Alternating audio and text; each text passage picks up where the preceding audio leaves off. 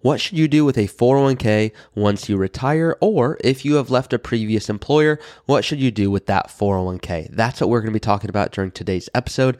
And really, when I say 401k, that applies to a 403b or a 457, depending on the type of retirement investment vehicle you are using. So I'm going to hop into today's episode after a few quick announcements. Number one being this episode was prompted by a listener question that comes from Frank. Frank says, Ari, enjoy the show and appreciate your easy to digest information. You're welcome, Frank. Frank goes on to say, can you please do an episode on what on earth I should do once I no longer have my 401k if I'm not working at my employer? So yes, Frank, I'm doing an episode on that today. Number two is if you are looking for more information in a different digestible manner, I am doing all of this and more on YouTube, so feel free to check that out by typing early retirement into the YouTube search bar. Now, let's hop into today's episode, going over what on earth you do with a 401k once you retire. Well, there are always options. So remember, there's always options. You can leave your 401k, you can move your 401k, but what are those options? What are the tax implications? So let me break out and start by just going over a few basic things that if you're listening to this going, yeah, I don't know what to do with my 401k, in the first minute or two, I hope to answer this question. And then as always, I'm going to go through an example as well as a few stories to illustrate my point. So number one, when you think of a 401k, you have a few options. You can, of course, leave it there and continue to take out distributions. If you're retired, you can not do that. And you can say, you know what, I don't want to leave it at my previous employer. Take an example of, let's pretend you've been working for a company and your 401k is at Fidelity. You can leave it at Fidelity and take distributions from there. The issue with that, there are often higher fees. And I did a full episode on this called 4 Hidden Fees Within Your 401k. That was maybe 6 or 8 weeks ago now. So feel free to check that out. However, when it comes specifically to your 401k, you can also roll it over into an IRA. So why do people do that? Let's pretend you leave your employer and you want to move your funds to an IRA. Maybe you heard a neighbor or a friend talk about the ability to do that. Well, here's what that means. That means you can now invest in whatever it is you would like. You no longer are just subject to the options at your 401k level. So that can be a nice benefit. In addition to that, and I would say the primary benefit is you just have more control. Because it's an IRA and not a 401k, you have the ability to customize it, and truly that's because of a dashboard. When you have an IRA, you can choose where you want that IRA held. Either Fidelity or Charles Schwab or TD Ameritrade or Altruist or any of these custodians. And once your assets are there, it's just easier to manage. And so I have a lot of clients that go, Ari, I just wanted to move my 401k to an IRA once I retired because it is easier to do the day-to-day, everything from logging in all the way to actually distributing funds so you could live off of them. Maybe you want to implement things like strategic Roth conversions that I've talked about in previous episodes. Very difficult to do within those 401ks. Having an IRA just allows you to have more customization and really decrease any fees. Now, it's better now than in before. It used to be 401k providers had so many different costs, and there's still some company plans that have it that way, but the reality is it was not uncommon to see a 2 to 2.5% fee going to participants, going to yourself. That's not the case anymore. Now, at a 401k level, it's not as high. However, the goal here, once again, while you're probably listening to this podcast, you want to optimize and pay fees only where you get value through working with an advisor or a tax planner. And please do not pay any unnecessary fees, whether it be for mutual funds or ETFs or anything along those lines. If we can decrease those costs, I am all for it. So number one, why on earth would you move your 401k to an IRA? Easy conversions, easy withdrawals, just overall ease to your financial life. We often say a joke here at the firm, but there's something called an ROH, which is the return on hassle. What is the return on hassle of any investment? An example of that is if you can invest in real estate and get 10% return, or invest in the stock market and get a 9% rate of return, most people would look at that and go, wow, I'll take the higher rate of return. And I would say, let's quantify that by understanding, okay, what is the return on hassle of that extra 1%? Because if it doesn't take a lot of time or energy or effort, then yeah, it might certainly be worth doing. However, you can look at the stock market and go, yes, we go through some ups and downs, certainly, and there are, trust me, tremendous tax benefits from having real estate. But the reality is if we're just looking at a hassle versus non-hassle, with the stock market, there is not going to be a roof that's going to leak. There is not going to be a washing machine that breaks. And with the real estate, depending on, of course, if you're using a property manager or not, sometimes there's just some hands-on work that has to occur. I've even seen that be the case with property managers. So not to get too off topic here, but when it comes to returns and things like that, we always want to make sure we're optimizing. Back to the 401k level, a few other quick things here. With your 401k, if you are leaving an employer, you have the option at that point. So not retired, but if you leave an employer, you can leave it there, or you can say, I want to move that into my new 401k. So let's pretend you have a 401k and you've contributed $200,000. You have the option of contributing, call it the normal 401k amount, which this year, if you're over age 50, is $30,000 with that catch up. So you can certainly contribute that, but that 401k contribution, that's going to be applied to your new 401k. So your old 401k has $200,000. You have a new 401k. Let's say that has $500,000, so $700,000 between both of them. You can either take your old 401k with $200,000 and move it into your new one so that there's $700,000 in one spot, and you contribute that $30,000 to the new 401k, or you can say, instead of doing that, I can move the $200,000 to an IRA, invest it however I would like, decrease the fees, and then your $500,000 that you're actively contributing to, that's the 401k you're currently working at, you keep making those contributions there. So the 401k can be a wonderful investment tool to be able to accumulate wealth over time. You invest well, and you've probably already seen what that can look like. The difference is with an IRA, you cannot contribute as much. However, you get a whole lot more flexibility. So if you have a previous 401k, maybe you have 2 or 3 or 4, I've seen it really all the way up to 10 or 11 old 401ks that oftentimes are just sitting there. I invite you to consolidate them, put them all in an IRA and invest them however you would like. It is really difficult to coordinate a very good investment portfolio if you have 10 different sets of investment options. You don't know where you pull from first in retirement, and really tracking the balance of all of that in an easy way is not easy, I'll say. So that sometimes is a big consideration here, is ease of use. Some 401k providers are great. Almost none are as easy as an IRA.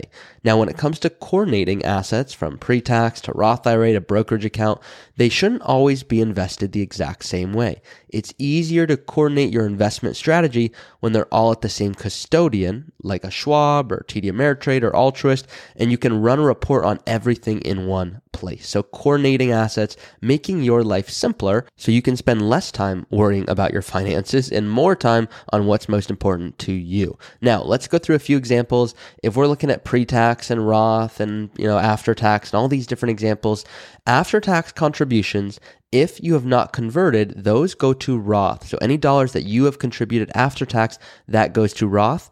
Any growth on those dollars, that is after tax, that goes to a pre-tax IRA. So let's pretend that you contribute $10,000 a year for 20 years and it grows by 8% per year. Well, that would grow to $458,000, of which $200,000 you put in, and that goes to Roth. $258,000 goes to pre-tax IRA. So you have $458,000. Your contributions go Roth. Any earnings go to an IRA. So if you're making after-tax contributions, see if there's a provision that allows for that immediate conversion from pre-tax, to Roth, so that you're not at the end of the day looking at your retirement balance going, wait, am I still going to get taxed on all of these dollars? And for overall coordination, it makes it a whole lot easier. So if you have any after-tax dollars, something to think through there. If, for example, you've ever heard of net unrealized appreciation, that is NUA, consider this only if you have company stock that's appreciated.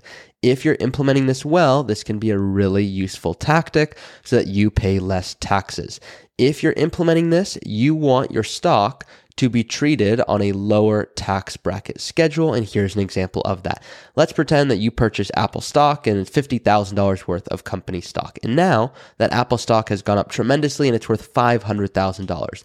Let's say on top of that, the total value of your 401k is $1 million. So you've got this Apple stock, you put $50,000 in. That Apple position has grown from $50,000 to $500,000, a $450,000 gain, and then you have an additional $500,000 in your 401k, but that's not an Apple stock. You could implement a net unrealized appreciation strategy to distribute the stock, the Apple stock in this example, to a brokerage account. You would pay taxes, $50,000 as ordinary income. So I'll just reiterate this to just be crystal clear on this, because it's a really useful tactic if you do have company stock and something you want to consider. Of the $50,000 that you put into that company stock, you purchased that. Once again, it grew to $500,000. So on the first $50,000, you're paying ordinary income tax. Then you can pay taxes on $450,000 of growth at capital gains rates, not ordinary income. If you were to not do anything I just said, you would be paying taxes on that full $500,000 at ordinary income when you pull it out in retirement, which we do not want to do. If we can pay taxes at maybe 15% as opposed to 30+%, most of you go, yes, Ari, I want to do that. And so that's what this looks like when implementing this strategy. You take that Apple stock and you put that into a brokerage account. Now, there are a few considerations here when it comes to tax planning that a lot of people do not consider. So most people say, Ari, I want your help with the NUA, strategy because I know just enough to be dangerous. And I don't know, based off of future conversions, based off my current tax bracket, should I actually just put it all into an IRA? Should I do it to a brokerage account? So always feel free. You can reach out to myself, as this is, of course, what I do. But roll over the remainder, the other $500,000, so not the Apple stock, into an IRA. Like I said, lots of details here, but something that can add tremendous value without fully going into a full planning process. I have to say, understand how this fits into your long-term strategy. Sometimes it's best to roll over the entire 401k into the IRA, continue receiving the benefits of tax deferral, but as always, it depends on your situation. This is only applicable to company stock, cannot be used for a mutual fund purchase as an example. And then lastly, always want to give you a few bonus tips to end out the episode. Number one, if you are approaching age 59 and a half, inquire about the ability to do an in-service distribution or in-service withdrawal. Once you hit age 59 and a half, you have the option, depending on your plan, to move those assets from a 401k into an IRA. And when you do that, you can do anything you want in terms of how you want those funds invested, and you can keep your 401k there. So let's pretend you have $1 million in your 401k. You want to move it and invest it however you would like. You can certainly do so. You move that from your 401k to an IRA. Any Roth dollars, for example, if there's a Roth 401k portion, that moves directly to a Roth IRA. And then what happens is those existing assets, those 401ks, those Roth 401k, those move to, respectively IRA or Roth IRA. But it doesn't mean you lose the ability to contribute to those accounts. So let's pretend you move those assets and now it says zero when you log into your 401k. It's not zero because those assets have moved to your IRA, but you can keep adding dollars. So this year you could add $30,000 if you are over age 50 to your 401k. That does not impact that in the slightest, which is good. Additionally, if you retire from a company in the year that you turn 55 or later, you can avoid a 10% penalty if you want to keep drawing from your 401k. So just another rule we always want to be aware of when it comes to 401ks, when it comes to thinking through these things. There are certainly different ways of going about it, but ultimately the goal here is to say, how can you make sure you pay the least amount in taxes, and how can you make sure that your investments are dialed in as much as possible? I'll leave you with this quote for today, and then I promise we'll round out with a few other fun planning points for what you can expect in the next few episodes. But number one is, when it comes to planning, think of taxes as a passenger on the bus. They shouldn't be the driver. Okay, taxes are just the passenger, not the driver. You have much more to lose from an inappropriate portfolio than you'll have to pay in taxes to fix it. So just want to reiterate that.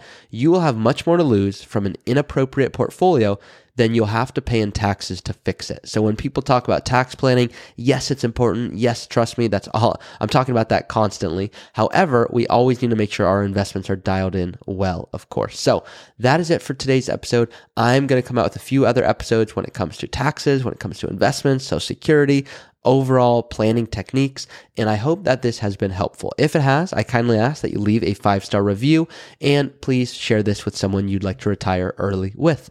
Lastly, I want to say a big thank you to all of those that keep submitting your questions. I read all of your questions, and I will either reply with a response if I've done an episode on that, and if I've not, I will create a new episode for that. So thank you all, and I'll see y'all next week. Thank you for listening to another episode of the Early Retirement Show. If you have a question that you want answered in a future episode, you can always go to my website, earlyretirementpodcast.com. That's earlyretirementpodcast.com. taxfreetalk.com, and you can go ahead and submit a question that I'll look to answer in a future episode. Thank you all for listening. Please do rate it, review it, and share it with someone who you think would benefit from this information, if there's anyone out there that you know. I certainly appreciate it, and I will see you all each week. Hey guys, it's me again. Please be smart about this. Nothing in this podcast should be construed as financial, tax, or legal advice. Consult with your tax preparer or financial advisor before taking any action. This podcast is for informational purposes only.